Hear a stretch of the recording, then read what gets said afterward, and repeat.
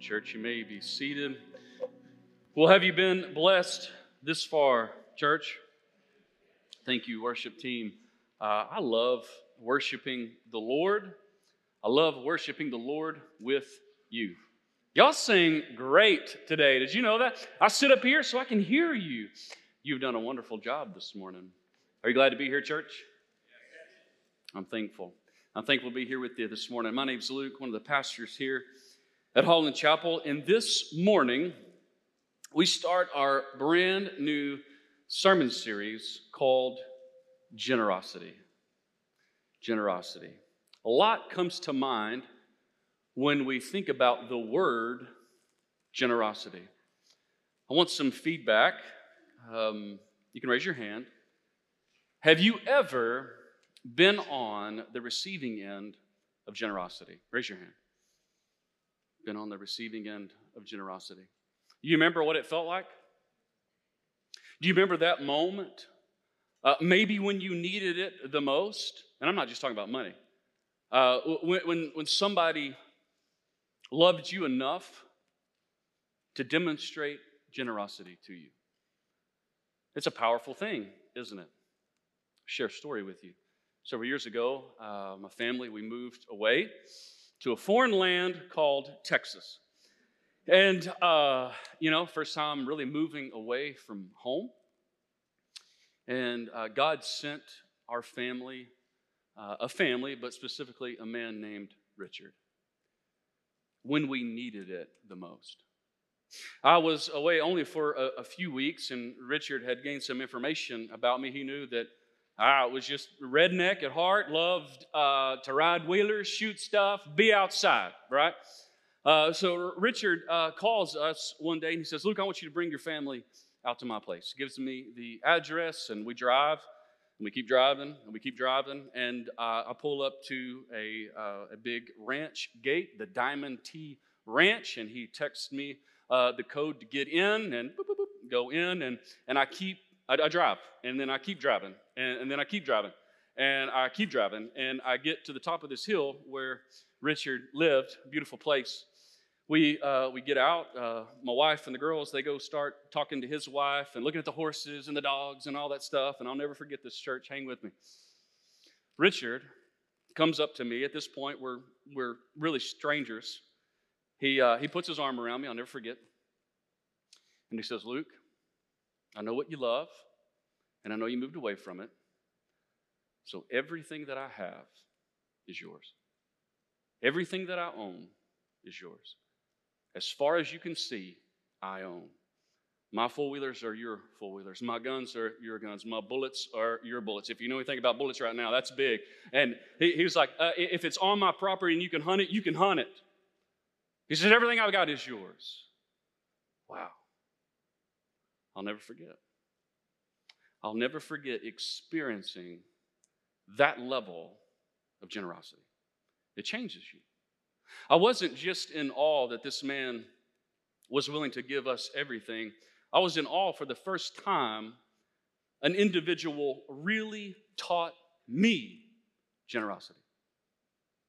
And you might be out there thinking, well, Luke, that's easy for apparently this guy, Richard, to be generous. It sounds like he had a lot. Well, he did. But I want you to understand something about Richard. His generosity was not linked to the size of his bank account. His generosity was linked to a heart changed by the gospel. It changed him. So when the gospel changed him, he became a generous person. And I experienced that. So that's what I want you to do right now. So, we're going to talk for the next several weeks about generosity. But right now, in this moment, I just want you to think about how someone at some point has been generous to you, and how that made you feel, and how that may have changed your life. Generosity is a big deal. But generosity in all forms is directly linked to our hearts, and if our hearts have been changed by the gospel. So this morning, the title of today's message is that generosity changes our hearts. Generosity, the generous gospel, changes our hearts. And the Bible speaks abundantly and plainly about this topic called generosity. So much so that I believe I can make the statement that God wants you to be a generous person. That God wants you to step into generous living. I want you to hear that. Generous living. You're going to hear that a lot because when we think about generosity, our minds go to dollar bills. But God is like, I want you to be a generous person in everything. What does that mean? I want you to be generous with your finances, of course. That's a given. I want you to be generous with your spiritual gifts. Absolutely. If I've given you these to be used for my good, use them generously. I want you to be generous with your time. I want you to be generous with your efforts. I want you to be a generous person. That's what God asks of us. He wants us to step into generous living, not just with your finances. So please hear me out, but with your life. We're going to jump to 2 Corinthians chapter 8. Before we read it, before it's on the screen, I want you to turn there and we're going to set up what's happening in 2 Corinthians, specifically chapter 8 and 9. Here's what's happening within the Corinthian church. At some point, months, years previous to when this was written, the Corinthian church said, hey, we're going to raise some money. We're going to collect an offering for you, Paul, to go and disperse to the churches of Macedonia. We want to be a blessing to believers. Like we're gonna raise money, and you're gonna come get it, and you're gonna disperse it the way you see fit. Like whoever needs it, we want you to give this money to. And it seems like at the very beginning, when they made this commitment, they were really excited about giving. They were really excited about being generous people. But something happened. Paul catches wind that maybe their excitement at the beginning is now starting to wane when they understand that Paul's coming. Like he's about to show up, and we got to have this money ready.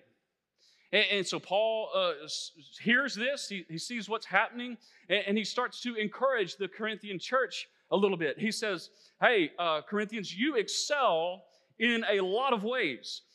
You have got tremendous faith. That's what he says. Like you excel in faith. Like your church, y'all are blessed with gifted speakers. Like, man, awesome. Good for you. And you have a lot of enthusiasm for the Lord and are even a really loving church. But I want you to excel in giving. That's what he tells them. So really, he's like, hey, church, you got a lot going for you. But it seems like you're not really wanting to give now that it's time to give. And then this is where we pick up in chapter 8 and 9. Listen to the words of Paul. He says, I'm not commanding you to do this. Speaking about giving.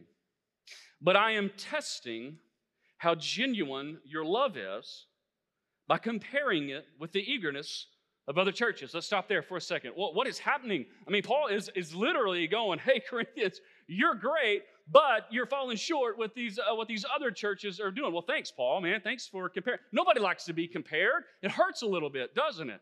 Like somebody's outdoing me. That's what he's saying to the Corinthian church. He's like, hey, you got a lot going for you, but in this area, we're falling a little shy.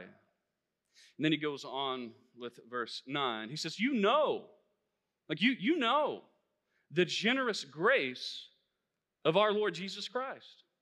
Though he was rich, yet for your sakes he became poor, so that by his poverty he could make you rich. What a powerful passage of Scripture. So a couple things that I want us to notice about 8 and 9, which is really going to give us the framework for the whole series and our heart behind why we're going to spend 3 weeks talking about generosity, is what I want you to see in verse 8. Is Paul gives the reasoning behind it. He says, listen, church, like I'm not commanding that you give. What do you mean? It sounds like he's really imploring them to give to me. He says, I'm testing you to see where you're at, to see if your heart's been changed. Paul could have rolled in to the Corinthian church with apostolic authority, and he could have said, you need to give X amount. And by his authority, they would have been like, okay, we're going to give. But he does not do that. He said, I'm not commanding you to give. I'm testing you. How many 90s kids we have in the room right now? Raise your hand, own it. We're getting older. We're a little sore in the mornings. 90 kids. You know what I'm talking about? How about the show Boy Meets World? You remember that one? Corey and Fina. You know what I mean? Like, just a great show. But Corey and Topanga, well, boy, that was a dramatic relationship, wasn't it? How familiar you are with the show? Well, season 5, episode 14. I love it. I've got them all, okay? Got them all. Wholesome show. I got off track. Season 5, episode 14, Corey is at the ski lodge, and Corey kisses a girl named Lauren. That's not Topanga, church. And in that moment, like, we're all watching, we're like, what is going on? Is this really the end? Or is this the end of Corey and Topanga? And if you remember that episode, there's that moment, there's that big blow up where Topanga's like, listen, I don't want to tell you to love me. I want you to want to. Remember that one? Oh, man. Guys, how many times you heard that? I want to tell you to do the laundry. I want you to want to. You should know. You should love me enough to do this. Well, listen, church. This, in verse 8, this is what Paul is saying to the Corinthian church.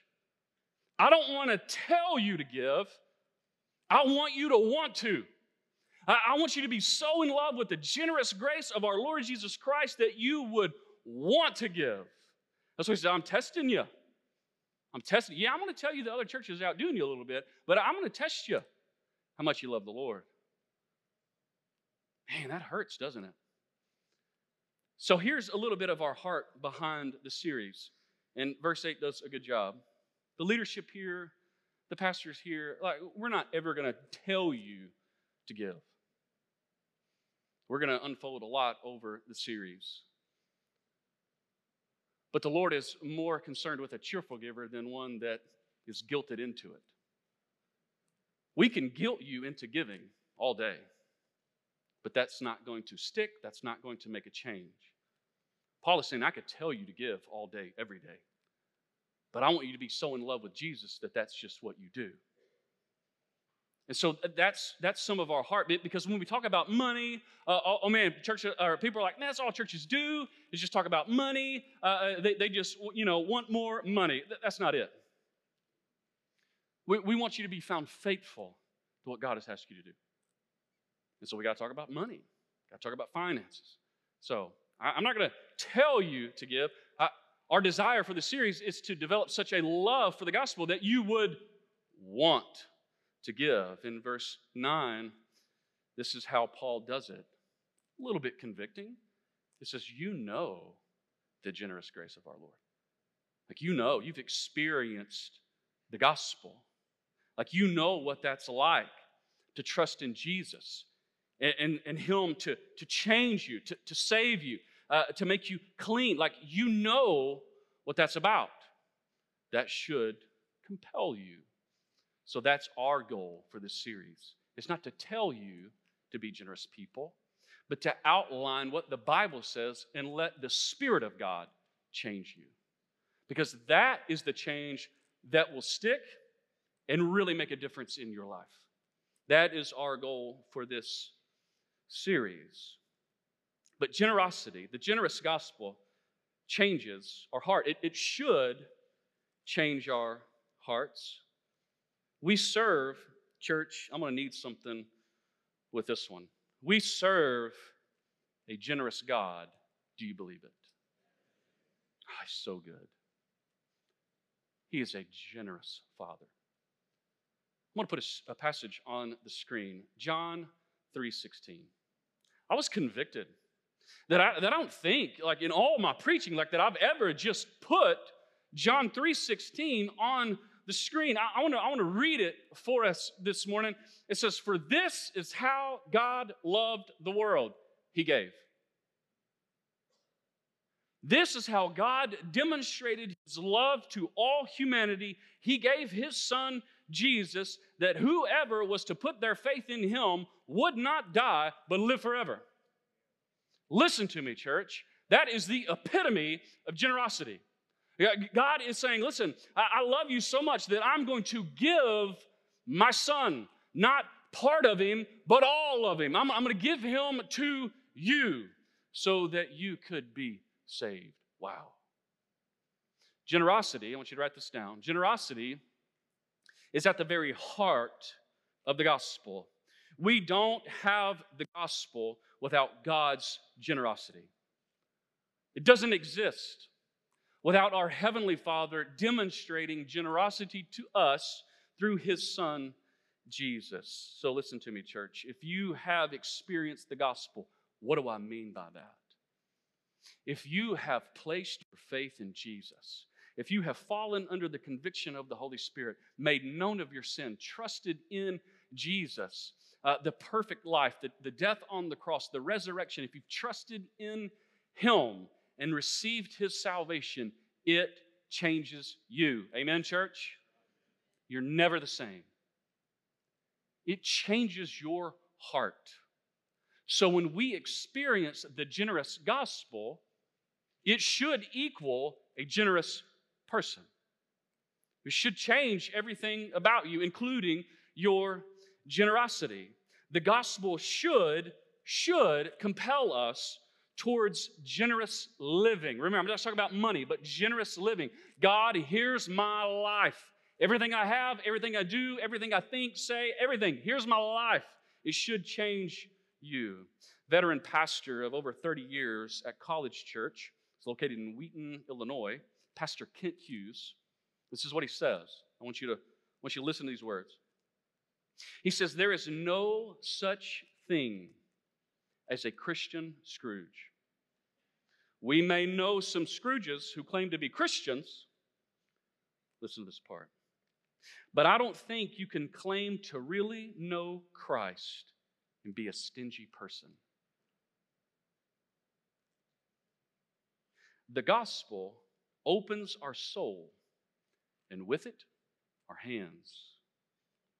Powerful quote, isn't it? Let that one sting a little bit, right? Stung when I read it. The gospel changes everything about us, including our generosity or lack thereof. The gospel changes us. If you've experienced the generosity of God through his son Jesus, you're a different person. So here's what I want to do. I still want to look at Paul's letter. We're going to go ahead and turn over to chapter 5. I'm going to give you some information before we read it about what's going on in 2 Corinthians 5. And we're going to look at it through the lenses of generosity. What is happening in Corinthians chapter 5, really much of 2 Corinthians, is what Paul is trying to accomplish with the Corinthian people is that when they encounter Jesus, they're never the same. So Paul goes to great lengths to talk about a changed life, that when we experience salvation, when we experience Jesus, we're different people.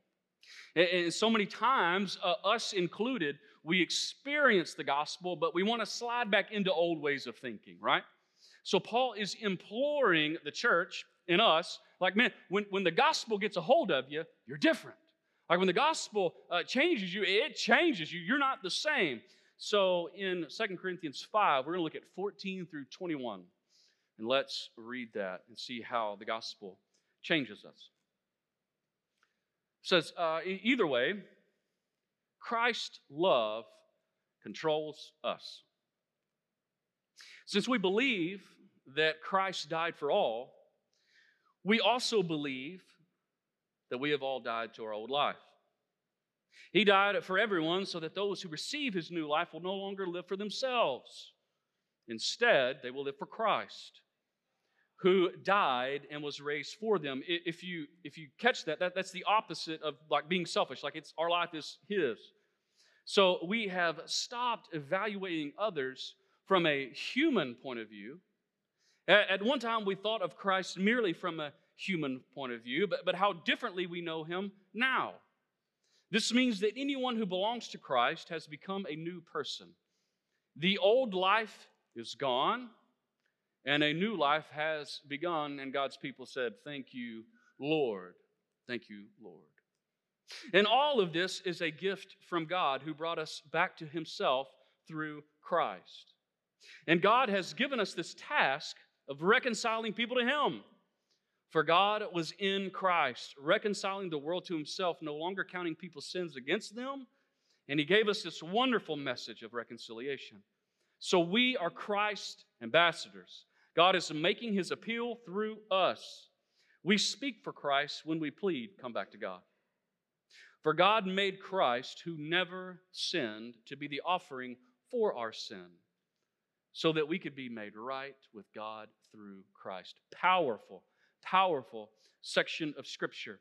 And you can see what Paul is trying to do here. He's making the case that new people are made new. Like the gospel changes who we are. And I believe that the gospel changes our generosity.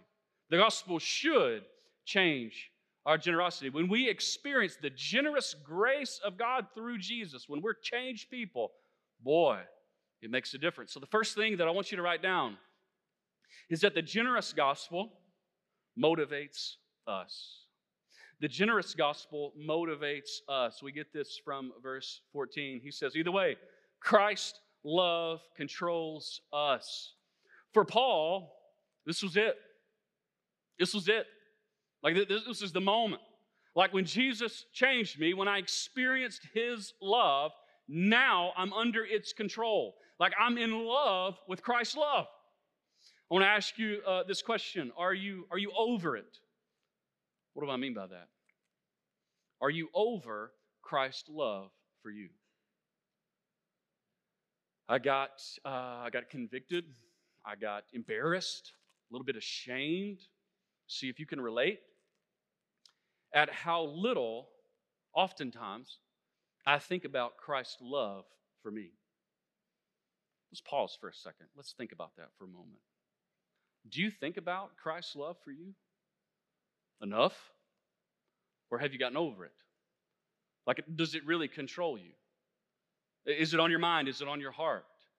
Have you ever thought about that moment? Like, we're all going to die, church. Newsflash, life's going to come to an end, and you're either going to be in Christ or out of Christ. If you're in Christ, you're going to stand before Him thankfully, and He's going to welcome you in. If you're out of Christ, that's bad. But like when we're there, when we encounter Him in that moment, well, church, we're going to see like the scars, the nail scars on His hands. Like we're gonna be in sight of His majesty and His glory. And in that moment, are you there with me? We're going to truly, for the first time, I believe, really recognize how lost we would be without Him.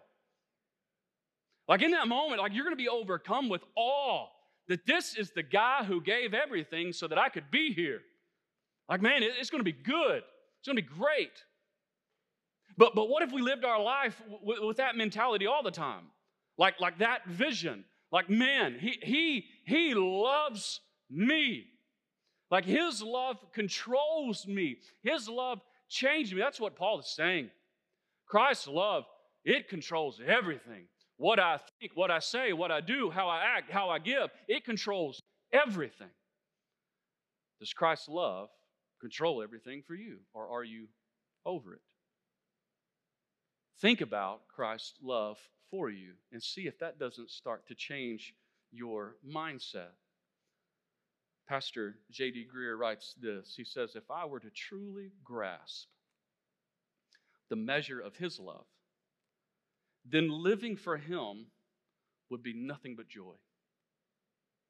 The greatest sacrifice on earth wouldn't feel like a sacrifice at all. Are you controlled by Christ's love? Like, do you think about His love? That is what motivates us, and dare I say, that's what motivates our generous living. But I want to make something very clear this morning. Are you listening? Tune in. God doesn't need our money. He doesn't need it. He's not a desperate beggar shaking a pan wanting money. My Father owns cattle on 1,000 hills. Like, He needs nothing. It's His anyway, church. Like, wake up. Like, wake up call. Like, it's all His. He doesn't need anything. So why does His love, why does it compel us to give? Because we've been changed. Like, we've experienced Christ's love. So when we step into generous living with our whole life, what we are then doing is declaring that His love for us is invaluable. That we are grateful and thankful for Christ's love.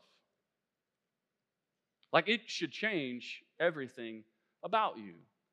The love of Christ should compel every action that you have, including your generosity. Jesus says this about our money. He says, wherever you spend your money, like whatever you do with it, tells me all I need to know about your heart. That's what Jesus says. So if I was to pose the question right now, what does your generosity demonstrate about your love for God? How would you respond? Or are you over it? Christ's love for us should compel us, should motivate us to generous living. It changes everything about us. The generous gospel motivates us. The next thing that I want you to write down is that the generous gospel gives us the standard of giving, the standard of generosity. We get this from verse 15 where he says, Christ died for all, that His death on the cross was sufficient. It was for everyone. In verse 21, let's read this again together as a church.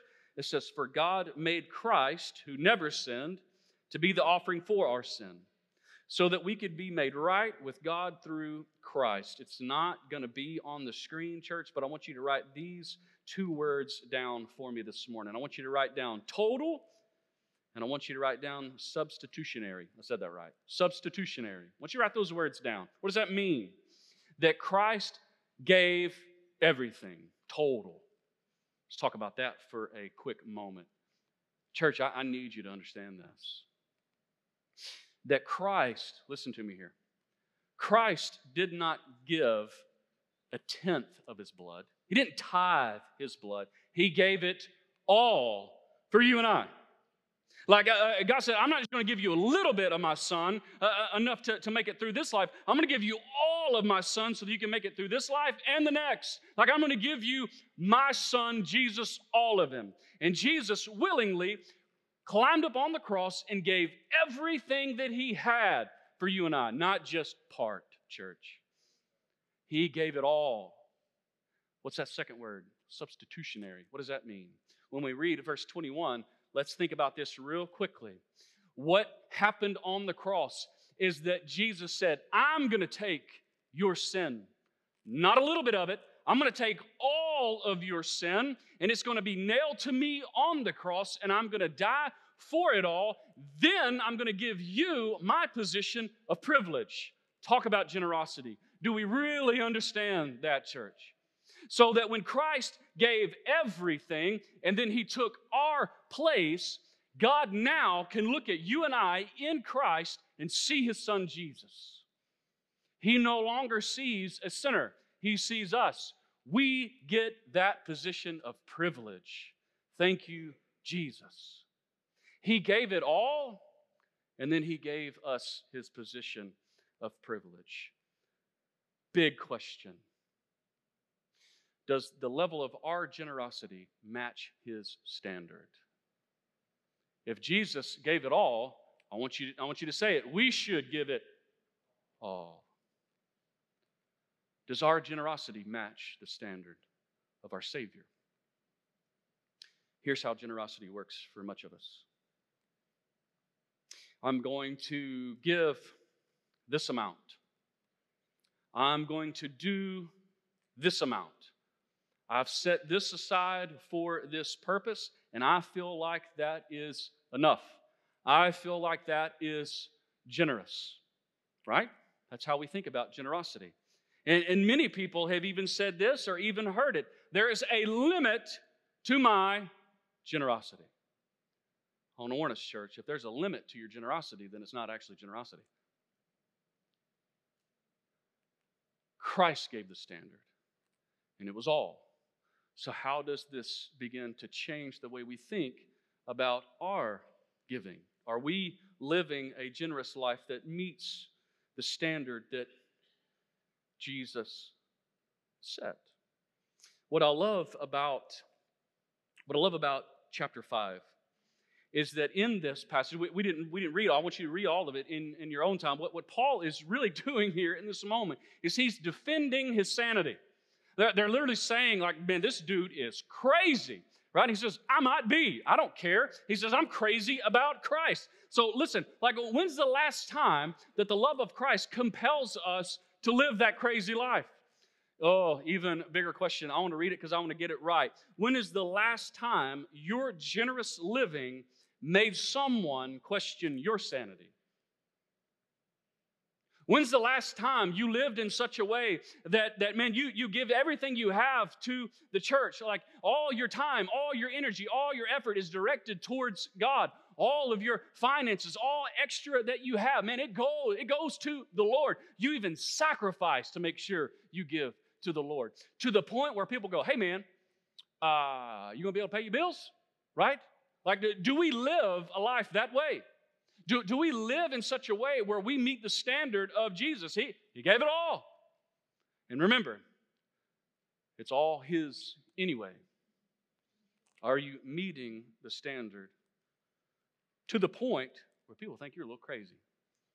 The third thing I want you to write down is that the generous gospel defines our mission.